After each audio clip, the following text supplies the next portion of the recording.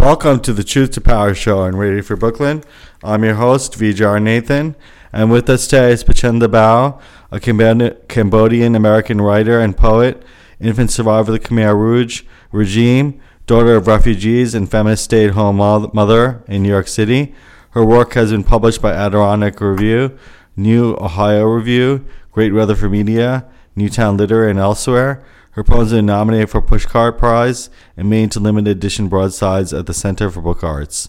She was a 2019 Emerging Artist Fellow at the Aspen Words Summer Writers Conference as an incoming fellow at the Kundiman Writers Retreat.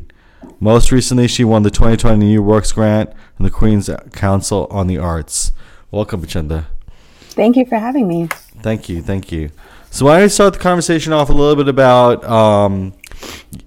first of all, go into your memories. What is the first memories you have, and then we can go a little bit into your writing and how that maybe informs your writing. So tell us a little bit about, because you mentioned your bio that a little bit of your familial background. So tell us a bit more about that. Well, I was born in Cambodia at the end of the Khmer Rouge regime. My parents were actually an arranged marriage that were arranged by the Khmer Rouge. And they were pretty much forced to marry and then had me. And my grandmother always says, or said, she's passed away now, but she used to say that I was born when the Vietnamese entered their village to free everybody. So that's sort of a part of like my mythology. And so I was born there, but I have no memory of Cambodia at all. My mom gave birth to me in the village. And then when I was old enough to travel, basically, I think just a few months old, she took me and carried me out of Cambodia and like walked across the countryside to the refugee camp. Where she met my dad, although that was a completely, just a complete coincidence that she happened to end up in the same refugee camp that my father was in, because they had no way of communicating with each other. When he left, he had actually left before I was born, so he wasn't there when I was born, but he had to leave because he was basically in danger and couldn't stay in the country, so he had to go before we did. And then she basically just like walked out by herself, figured out how to get through the border, and ended up in this refugee camp, and then just took to looking for my father and didn't find him for a while, and then just ran into him one day, like just randomly. It was so completely just, I guess, like, almost like fate, I suppose. Yeah. And so, my mom says that, she felt so bad for my father because when he met me, he was so happy to see me, but I just cried because I just, I had no idea who he was or anything like that. And that was just, it was sort of this like happy, sad moment because he had missed like the first few months of my life or whatever. But we were in the refugee camp. The timelines of all those things are really hazy. Like my parents don't talk a ton about what had happened, and it's not like they sit down and like give me like a history of that time period. So I don't quite know like how long we were in the refugee camp. But I know we were there for a while, and then we were able to get sponsored to the United States. And so then I went to the Philippines to do they sort of do like a training before you come to the United States to like train you on how to interact with Americans. And we were there for a bit, and then we came to the United States. I was probably like, the pictures look like I was like 1 year old or 1.5 or something. I can stand and walk. And so that's how we came to the States. And I don't really have, all those memories. Any memories that I have of that time is just sort of from stories that my parents say, like my father talking about how he was so like just sad because he couldn't feed me and I was like hungry, and he just wanted to give me food so badly when they got here, but like they didn't have any money and they didn't have any, they didn't have a way to give me food, and like, but I don't remember any of those things.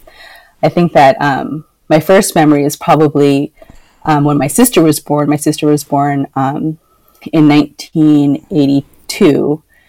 And I think I must have been like 2.5 years old when she was born. But I have this memory of my mother coming to pick me up from a family friend's home where they had like taken me while she went to the hospital to give birth. And I remember like my first memory is actually like full of anger because my sister was there, and it was just sort of like one of those things where I was like, who is this person? Like, what is this thing that's like now a part of my world? Like, when is she going back? Like, what's going on? I remember, I feel like thinking about it now, I'm like, how could I have possibly felt those things? Like, I felt so betrayed. I felt so angry. And like, those are like my first memories that I have. Of course, like my sister and I get along really well now. Like we're like best friends. But it took a while for us to get there. And yeah, I think thinking about it now, it is kind of funny that like my first memories are like one of this like deep anger. Yeah. Good. And then it's a very interesting story. And I think that when we think about how we start to write, that's something next we'll reflect on, how we start to write, how we start to process our emotions, and we start to process the world around us. How did you fall into writing, and what was the kind of impetus? What are some of the driving thoughts that propel your writing?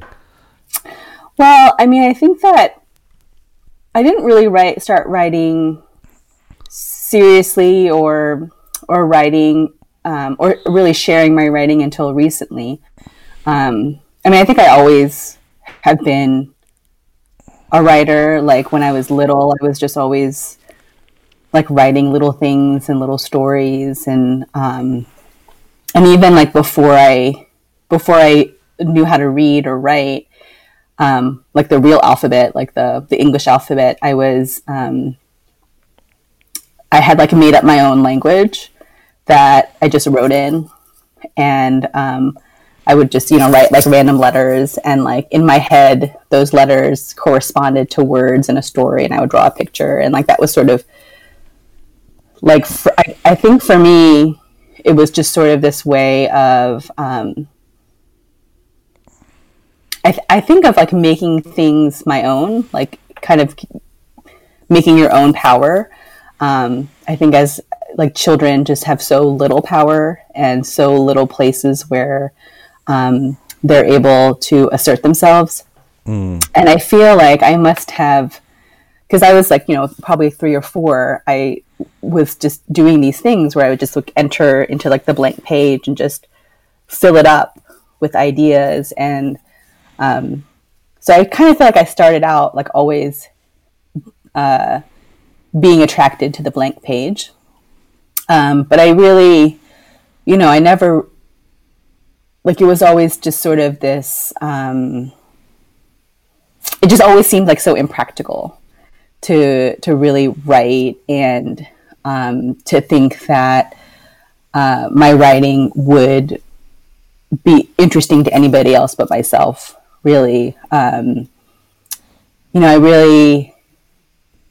was pretty, I did well in school, but I was never like somebody that teachers would, would really like. I never really had like a mentor, I guess. Like my teachers were great and they were really encouraging in lots of different ways. But particularly in terms of writing, I think I always felt like writing was something that somebody like just told you, just like sort of like in any art, like I sort of felt like somebody had to tell you, like you were an artist. like that what you're making, you had to be discovered. Like what you were making was just so beautiful or important or whatever that it was undeniable. And that just wasn't something, it wasn't a kind of validation that I ever got. And so, I would always, I'm always wordy, I guess. Like I always would write like long things, like long emails, long letters. Like I was always trying to express myself and communicate. But I never really did it in a way that, I thought, oh, I'm a writer, until recently. And it was basically the election of Trump in 2006 that really kind of spurred me to share my thoughts. I think that election felt really, well, one, it felt very personal. It felt, very much like there were big elements in this country that wanted to deny my existence, or if not deny my existence, like use my existence to basically oppress others, to, just like use my like, I suppose like success in this United States as like evidence that, things were fine and things were good and the way things are okay. And I felt very strongly, especially, and I think at this point I had my second child, I just felt very strongly that I just needed to say something. I needed to really take up space in a way that like I had never really allowed myself to do before. Kind of always feeling sort of insecure about my language or my facility to say anything worthwhile. And then, you realize, well, if somebody like Trump can get elected, then, it isn't really a matter of skill, like to get attention. And, and you just have to speak your truth. You just have to put it out there, because if you don't say what you need to say, then somebody else, that space gets taken up by somebody else. And like, look how much space we give to white supremacists and violent racists, and we cover it up with just plausible deniability, but and I couldn't stand it anymore. So I started really writing poems, and then I started to submit them, and really I've just been very lucky that people have responded to my writing, and have been really encouraging of it. And so I'm just kind of, that's kind of where I am right now, is letting it unfold and seeing where it takes me. Yeah, and it seems like one thing I pulled from that is that the idea that we can't be, when we're egocentric, when we're kind of centric on ourselves, we're shy to share. But when we're focused on the community that we represent, when we're focused on the communal experiences that we're representing, then all of a sudden there's more of an impetus, there's more of a drive to share, because we're like, we can't let our fellow neighbors who may not be as successful or as pushed forward as we are. We want to pull people forward. So I think what I understood from that also was the idea that you were able to realize that people are being oppressed, people are being pushed down, and we want to uplift and we want to kind of bring up people. So that's something I got from that. That's very good. Yeah, very good sentiment to propel forward. I hope so. Yeah. And also I want to talk a little bit about being a parent, how that informs your writing. So tell us a little bit about how the movement towards becoming a parent and teaching your children, how has that informed your writing? Yeah. I think that for sure becoming a parent has had a profound impact on my writing. I think it really just forces me to really be in the moment and to learn how to like take advantage of like any of like all material, I guess, like to, and I think that for me, I have to really build a life in art with distractions. I can't sort of wish for like a silent, like silent retreats and sort of making art away from my life, because I can never really get away from my life. And so it teaches me, I think, and also being a parent just teaches you to pay attention all the time. And you pay attention to all the things. You pay attention to all the small things. And you sort of live inside these discrete moments of time, and to really be there. And the kids really, like, they're so brilliant. Like, they just have so many different ways of viewing the world and their place in it, and they're constantly challenging it. They're constantly like trying to change like their circumstances, and like anything is, it's just so interesting because like anything is possible for them. Like the other day, he was 3 years old actually, so it's been a while. He's 4 now, but like a while ago, we were just walking down the street, and my then 3-year-old was like, "Do we live on Earth or the moon?" And it was like completely plausible to him that like we could possibly be living on the moon, because like, why not? Like how does one know that like one lives on the Earth versus the moon? And like, anything, how do we know that anything exists? I mean, they're always just questioning, like every step that they take forward is just like this like crazy step of faith. And so, I feel very honored to be witness to that, and be a part of that discovery for them. And, I try very hard to let them be and let them make their own, have it be their own journey, that I'm just like accompanying them. And I feel like that's it's very similar to how I think about poems and art.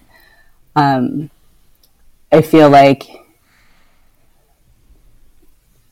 not that poems, just exist in full form around you, but just that they come when they come. And,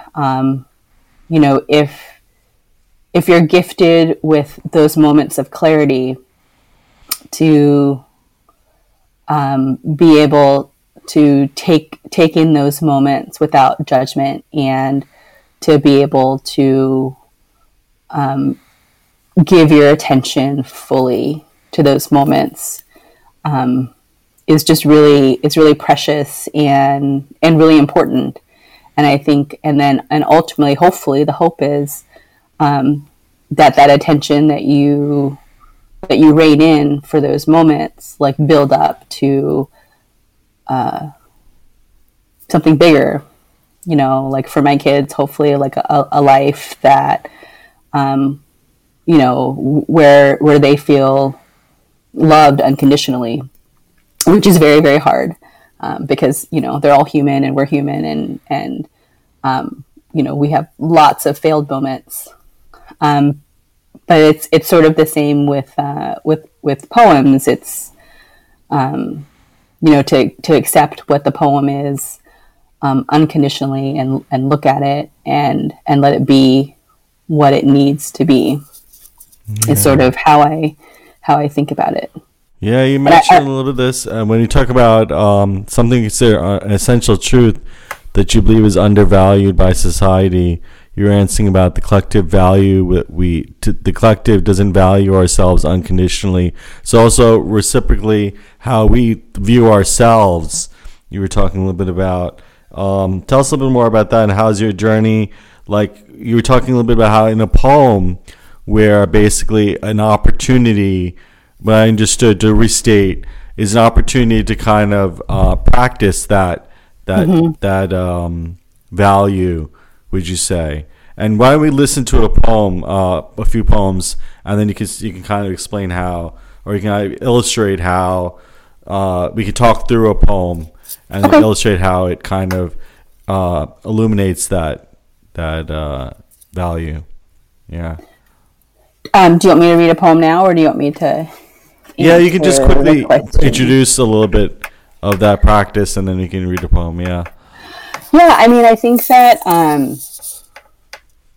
I mean, I definitely am very much like coming out of like a background of, I think, a lot of conditional kind of parenting where like I had to earn, or thinking about it now, and of course, like I feel like if I had a conversation now with my parents, they would be like, what are you, what are you talking about? But as a child, I really felt like I had to earn things. I had to like, get the grades and win the prizes and, kind of be inside that competitive world. And as I've gotten older and certainly with my own children, I just think like it just doesn't, those prizes and those accomplishments and whatever just don't really have anything to say to me as a person or even as an artist. They're just sort of outside external markers for somebody else, and I'm not really sure like for whom those supposed marks of excellence are for, like, what they're marking. I feel like they're probably marking a world in which we're supposed to be competing with each other and fighting over scraps. But I feel like as a parent and as an artist, like the more that I sort of practice my art and practice parenting, I just see that like it doesn't actually correspond to anything real, because those poems and the children, like they have their own inherent value, and they always have. And so I am discovering in myself, like, I'm like trying to kind of work that muscle in myself of accepting things the way they are. I mean, that isn't to say that you don't like revise and you don't, it's still work. All of it's work. Like my relationships with my children and my family and all that, it's all work. But it's not work to earn something, I guess, if that makes sense. Yeah. And it's just, it's always a process. I mean, of course, like I feel like I definitely, I know the right things to say and do. Like I understand, like, like accept yourself, accept your children, like, accept, where you are at this moment as an artist, like, like this radical acceptance of these things. Like I understand it, but of course, like I struggle all the time with actually doing that in person. I mean, I definitely yell at my children. I definitely get very frustrated if like I feel like this, this poem is like not being where it's supposed to be, or, feel very frustrated with, if I get feedback from people about, certain poems, like I get, I feel those frustrations because, we're all human. Yeah. We're all trying. Yeah, totally. So why don't we listen a little bit to your work, and then we can talk a little bit through some of those double feelings or whatever, or selecting work that maybe you had some duplicitous feelings about. Yeah. Sure. Okay. Okay. So I'll read this poem. It's not published anywhere, and it's been kind of workshopped a few times. So yeah, it'd be fun to kind of talk about this. This is called Trespass. I was not supposed to be there, training wheels gone and pushing forward under my own power. I breached the boundaries my parents gave. and then kept going. Down, down, faster and faster, pumping my legs for that thrill of air roaring against my cheeks, until suddenly I was not in control. My body faster than the bike, and I flew over the handlebars and melded with the sidewalk. I reached the bottom, a tangle of girl and bike. Someone saw me, kind stranger, came out of their house and drove me home, delivering my battered bike and body to my unwitting parents. But if I had expected some kind of stricken sympathy, some gentle ministrations from them, it would not have been the first time I was wrong. I was punished, as usual, my wounds still red. After all, what is a child's transgression to a woman whose father was executed without trial? What playground injuries are real to a man who had escaped death multiple times? Looking back toward the vanishing point of memory, suffering and grief converge as love. And what can a child glean from a love so complete, yet stinging with fear? My mother carried me in her flagging arms through landmine jungles to the safety of a wing-clipped childhood, and I survived to remember the hot sensation of anger closing over me like a newly formed, tender scab. So that's it. Thank you. So, yeah, it's interesting when you think about kind of these childhood experiences of like injury and going out there exploring, and how it's kind of turned around into like transgression, and then you're opening up of your own empathy towards your parents' experience is interesting to think about. Like a lot of times as children, of course, we don't open up that empathy for our parents. We kind of think of it in our terms, in our kind of way of looking at the world, and then kind of seeing it only along lines of what we conceive of the incident to be about. And I guess as an adult, we kind of look back and see the various ways it can be interpreted, the incident can be interpreted. Yeah.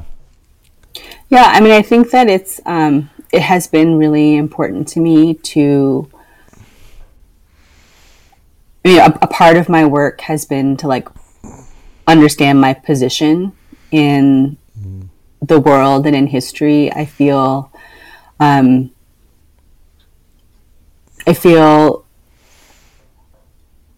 a lot of ways, the poems are just a way of kind of understanding where I came from. And I feel like, I think that's part of what has propelled me to write and to keep writing, is to kind of flesh out this mythology, I think, because growing up as a Cambodian girl, and it's interesting because I never really, when I was like young, I never really like connected the dots that like my parents were refugees. I mean, we're very lucky. We ended up in Northern Virginia in the suburbs of DC. And so it was really like, in a lot of ways, like a very, just a very privileged kind of childhood. We had a house, and my parents worked, and, I think my early years, which I don't really remember, were tough, and they had to go through those hardships of, being in a new country without any money, without any real connections, and they worked their way out of it. And so by the time I really have like sort of solid childhood memories, it was sort of a typical suburban childhood. And so I never, in like looking back, I remember sort of feeling very removed from the idea of being a refugee, because we didn't suffer. But of course, like the suffering had just kind of receded into the background, and it was always there in my childhood. And it's just sort of interesting, I think, as a parent now to like, I have like very strong memories of childhood, and I think I have still a very strong connection to childhood in general.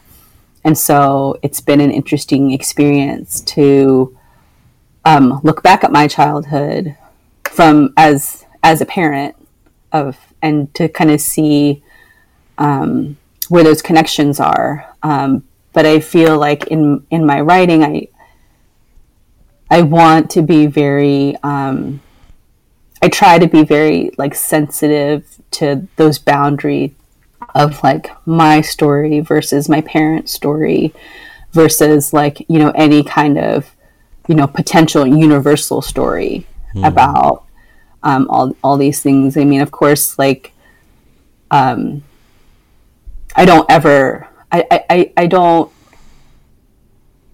want to, I don't like the idea of like being a spokesperson or being like a representative of anything. I sort of, or rather, like, I understand that that's a huge responsibility, and part of being a representative of like Cambodians or Cambodian refugees and that kind of thing is to be very cautious about those boundaries of like personal experience versus, the history of all of it. Because I'm very aware that there are very different experiences of America as a Cambodian refugee, and my experience, I think, is like very. I would never want somebody to think that like that the way that I grew up is like typical of like all Cambodian refugees, because I think that it's not. Like, I think that just statistically, Cambodians have like a higher rate of poverty than other Asian communities, and lower high school graduation rates, like all those metrics that are indicative of really political trauma, exists in Cambodian American communities today. And my experience just had happened to have really avoided a lot of that kind of violence in my early life. And so, but we still all struggle with the weight of our parents' history and of our history, like of their trauma. I mean, it's always like with you as you're growing up. You just don't necessarily, you don't necessarily recognize it as such. And so it's been interesting to be an adult and to like kind of, have more knowledge about these things. Cause it's not like it's not like when I was a child, they didn't really like talk about, they don't like, they don't talk in detail about the things that happened to them while they were living under the Khmer Rouge. But it was always, it was just always something that was underneath, like, all of their response, their different responses to things. Like, I feel, I'd had this realizations a few years ago, just kind of realizing that I had been parented by traumatized people. And, and you don't, but when you're a child, you don't realize that. You just are a kid, and you just, you want your parents just to give you a hug or to, give you validation in these different ways. And you don't necessarily understand why your parents can't provide that for you. And it's, those feelings that you feel as a child are real, and they they enter your body, they enter your life, and they're a part of your life. So, I feel like, as an adult, as a parent, as an artist, like I am just trying to kind of work through those different betrayals, and to have acceptance for all of those things that were beyond like all of our control, because I just kind of don't want to hold on to like all of those things, and to be weighted down by all of that. And so in a lot of ways, I feel like these poems about my childhood or my parents are a way of like, giving them wings, letting them go. Yeah. And it's interesting that one of the things you put down is that a truth will set you free. It creates space to move forward. And I think what I'm hearing from you also is the realization that there are many truths, even within one truth. There's many different aspects to that truth. There's many people are experiencing that truth. There's that many truths that in any one nexus, there's many different inhabitants of that area, of that space, that there's many different versions of that truth. So it's interesting when you think about it for you, just being able to realize that, what the space you're holding is just one of the spaces out of many that we're sharing. Yeah. Maybe expand a little bit about that. And then, what do you think about that? Yeah. I mean, I think that that's so true. I mean, I think that, I think that people might like want to have like some universal truth, or like they feel like, if they can just hop inside some main idea, that like they're going to be set, I guess. And I just, I definitely, like, I grew up, my parents were actually Catholic. And so I went to Catholic school and did all the catechism stuff. And so I definitely, sort of grew up with this idea that like there is like the truth, and the truth is the church, and, and this particular version of Jesus and God and whatnot. And, I can see the appeal in that kind of simplicity. Because like, my brain is definitely a mess, like I definitely, am like not certain about so many things. And, there's so many ethical quandaries, living in the world today, like just, how do you live ethically, and how do you make ethical choices in a time that's so entangled and enmeshed in corruption and oppression and all those things, and in a world in which we're some of us, too many of us, are like so far removed from real suffering, from the people, like just seeing like the pandemic response, like 315,000 people have died, and yet people still think it's like too much to wear a mask to a store, or even just to like stay home and like not go out to eat. I mean, it's like, it's just also messy, and I can understand wanting to like have a set of like rules that are the rules, and you just follow them and you just do them. And if everybody just did those rules, then we would all be fine. But of course, the reality is that, these rules are, they don't, nothing comes out of nowhere. And so, as I've gotten older, I've just sort of realized that so many of these rules, so many of things that we're told are the truth, are grounded in perspectives that necessarily discount other perspectives, you know, and so, you know, if there is a universal truth, if there is an absolute truth, I mean, I feel like it must be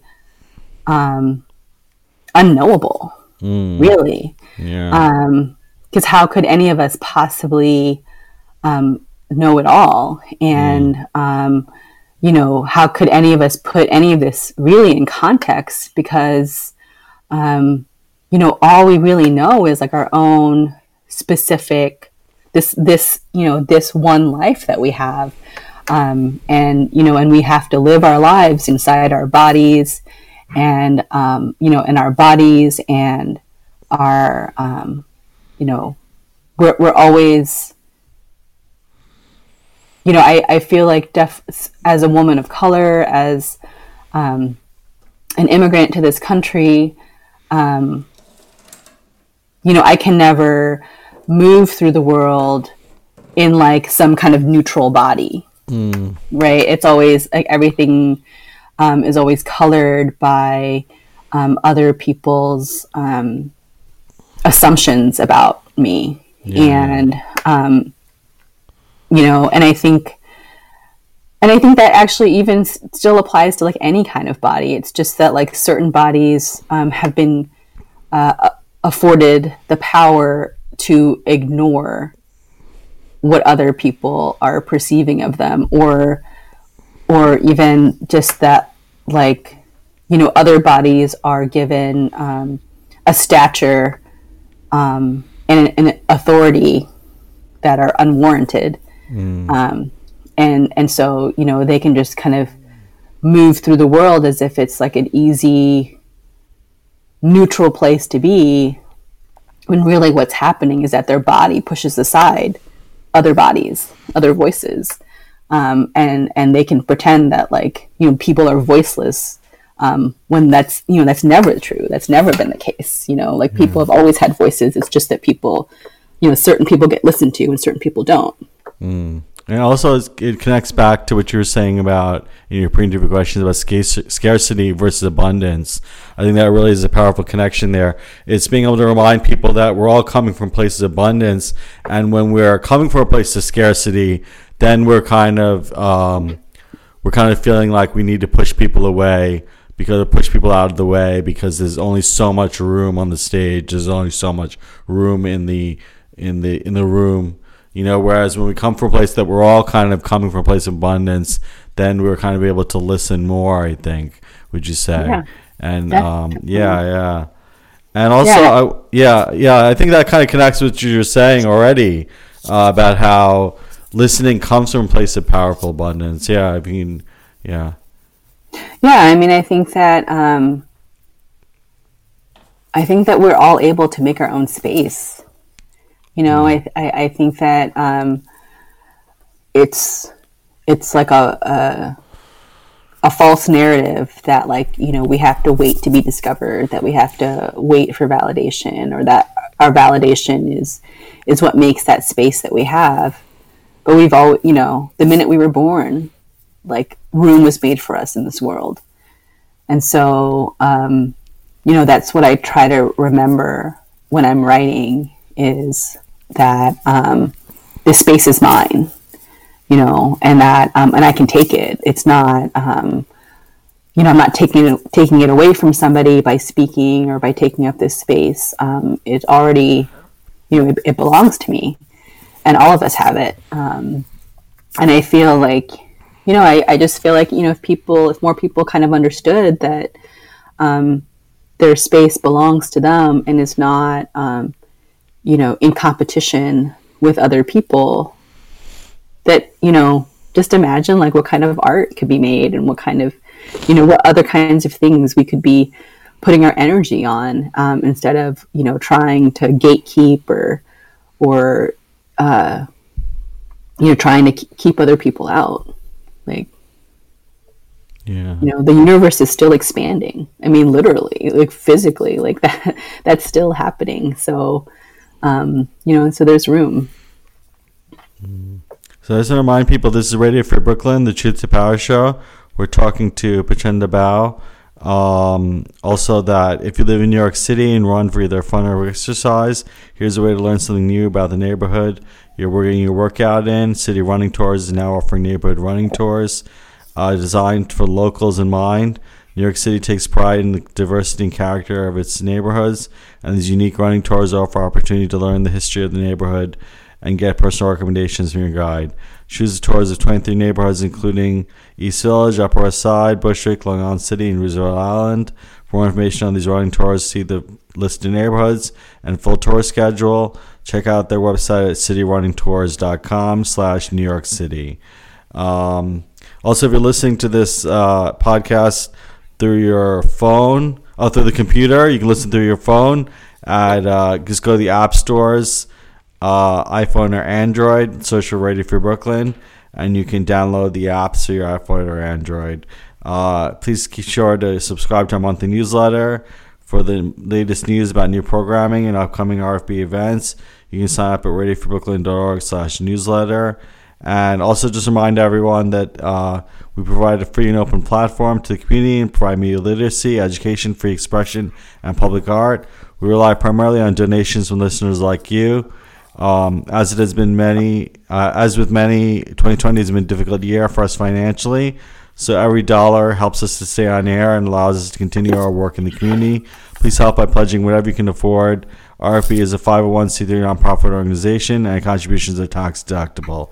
Please support us with a monthly pledge or one-time donation at radioforbrooklyn.org/donate. Okay. So now also, as we start to close up, as we got like 10 more minutes left, I want to talk a little bit about your experience with Spanish literature, which is interesting. I guess in college you majored in Spanish literature and you were very influenced by Pablo Neruda. So tell us a little bit about kind of your experience with Spanish literature and how Pablo Neruda was influenced on you. Yeah, I mean, I think it's just funny. Like I just took Spanish in college. I mean, in high school, and really just loved the language. Just loved the sounds of it, and just felt like it was a really beautiful way of talking. And so when I went to college, I just started taking like more Spanish literature classes and reading, Gabriela Mistral and Lorca and Borges and, all those, greats, and just was so interested in the ways, just like the mysticism and the lyricism of their work. And I don't know, just I was thinking about that before, before talking with you, like kind of what was it about Spanish literature that made me so interested versus English literature? Because I did, I read a lot. I read a lot. I mean, I was always like a big reader when I was young. I mean, and still. And I think that with English, I always felt really intimidated by, I guess, like the way it was taught. It just seemed very, like for me, I think that the reading of English literature was really high stakes, where, I not only had to I couldn't read it for pleasure, I guess. And that, if I were to study English literature, it was just this really, just, I don't know, kind of this really intense project. Whereas, sort of reading something in another language, in a sort of a second/third language, was just a different experience. I really just loved being able to read these texts in Spanish and to kind of be inside a part of my brain that I feel is just was sort of like less competitive, I guess, where I was just there because I didn't, obviously like I'm not a native Spanish speaker. And so there are certainly things about that language that I don't get. But I don't know, I guess maybe it just felt like a little less pressure to be inside that space. And I just, could just sort of marvel at the way it stretches to fit around ideas and stories that were really interesting. And I wonder if some of that has to do with like English wasn't my first language. I mean, obviously it's a language where I'm, the best in right now. But, when I was like an infant, like that wasn't the first language that I was taught. And so, I wonder if like the Spanish literature like helped me access this like pre-English version of myself. And that's why I felt so at home, reading Spanish literature and studying it and being really fascinated by it. And, I really actually didn't start writing poetry until after I read Pablo Neruda in those classes. And it was, I think, just like seeing the way that he could just use plain language to, really dig into these really profound emotions. Maybe that was what got me started. Because I don't have the same sort of responses to, like, for example, like Emily Dickinson or Walt Whitman. I mean, I do, I do think that those, they're obviously like they're, the mother and father of American poetry, but I just, I don't have the same kind of emotional connection to their work as I did to Pablo Neruda's work. And I just kind of wonder if it's because, I sort of read that inside like a non-English space where, like, maybe my original self still is. Yeah. I don't know. Yeah. So do you have one more poem to share before we end? Sure. Thank you. Yeah. Okay, let's see. Okay. This one's called American Inquisition. Where are you really from? My face, made in a country that murdered its memory, is difficult to place. Every morning, the mirror astonishes me. Let me guess. Please, give me your list of your 3 unoriginal names. Oh, let me guess. I come from the land of your footnoted atrocities. I am a story to spice up your dinner party conversations. I am a salve for your chafing blandness. I am an honest-to-God, real-life American dream, recurring right before your very eyes. Oh, let me guess. There is not a racist bone in your body. No harm intended. I mean, what proof of harm could I show? Who has spit in my face? Who has stopped me in my tracks? And who can be blamed for being a product of their times? Who can be blamed for producing and reproducing those times? Who can be blamed for profiting and profiteering off these never-ending times that allied faces and countries and wars? Ancient history, you say, water under the bridge. Who built that bridge, and for whom, and under what conditions? And now, who is guarding the borders? I know who this country will claim for its own. Thank you. Thank you. Yeah, it's interesting how we kind of think of ourselves in terms of the collective experience of our ethnicities, of our places in the world. How, you know, the people before us who wore the similar identities, how they experienced the world, and how their legacy we're inheriting. So it's interesting to think about, you know, kind of that we're not isolated in this world as one individual, but rather as a lineage of individuals, and how we should be aware of the imprints that have been left before us in those people's eyes, you know, and how those people who come before us have paved the road for us, and all this kind of stuff. Yeah. Totally. It makes me think of that, triggers in me that thought about the legacies and legacy that we're inheriting and we're giving forward. So thank you for that. Thank you. Thank you. Okay, so we have 2 more minutes. I'll just quickly tell people this is the Truth to Power show on Radio Free Brooklyn. As I mentioned, Radio Free Brooklyn is a 501c3 nonprofit organization. We're here to uplift voices. The Truth to Power show specifically is here to, kind of discover our inner truths and how let it empower ourselves in our communities.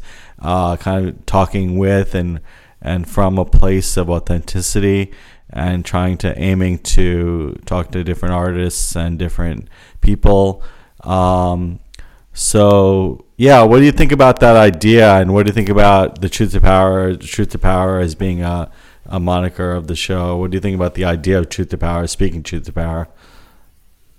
I think it's great. I mean, I think it's really awesome that you're able to talk to so many different artists. Just like we were talking here about how there's so many different perspectives and stories, within even one lineage of stories. It's just a fractal of human experiences. And I think that, that is a truth that we all have to reckon with, that not one of us holds the power to Thank truth. You. Also, where can we follow you? Where can people follow you quickly? I have a Twitter account that's at Sreypig, which is at SREYPICHCH. They can follow me on Twitter, or they could find me on Instagram, but that's mostly just like pictures of my kids. Oh yeah. All right, cool. But do you have an author website?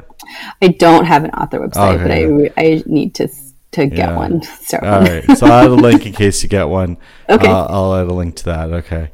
Thanks so much, Prachanda. Thank you. Thank you so much. It's so great.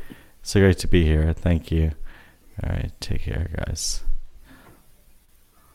Maybe like 30 more seconds. These are always, but I can let it run out. Thank you, guys. Thank you. All right, take care.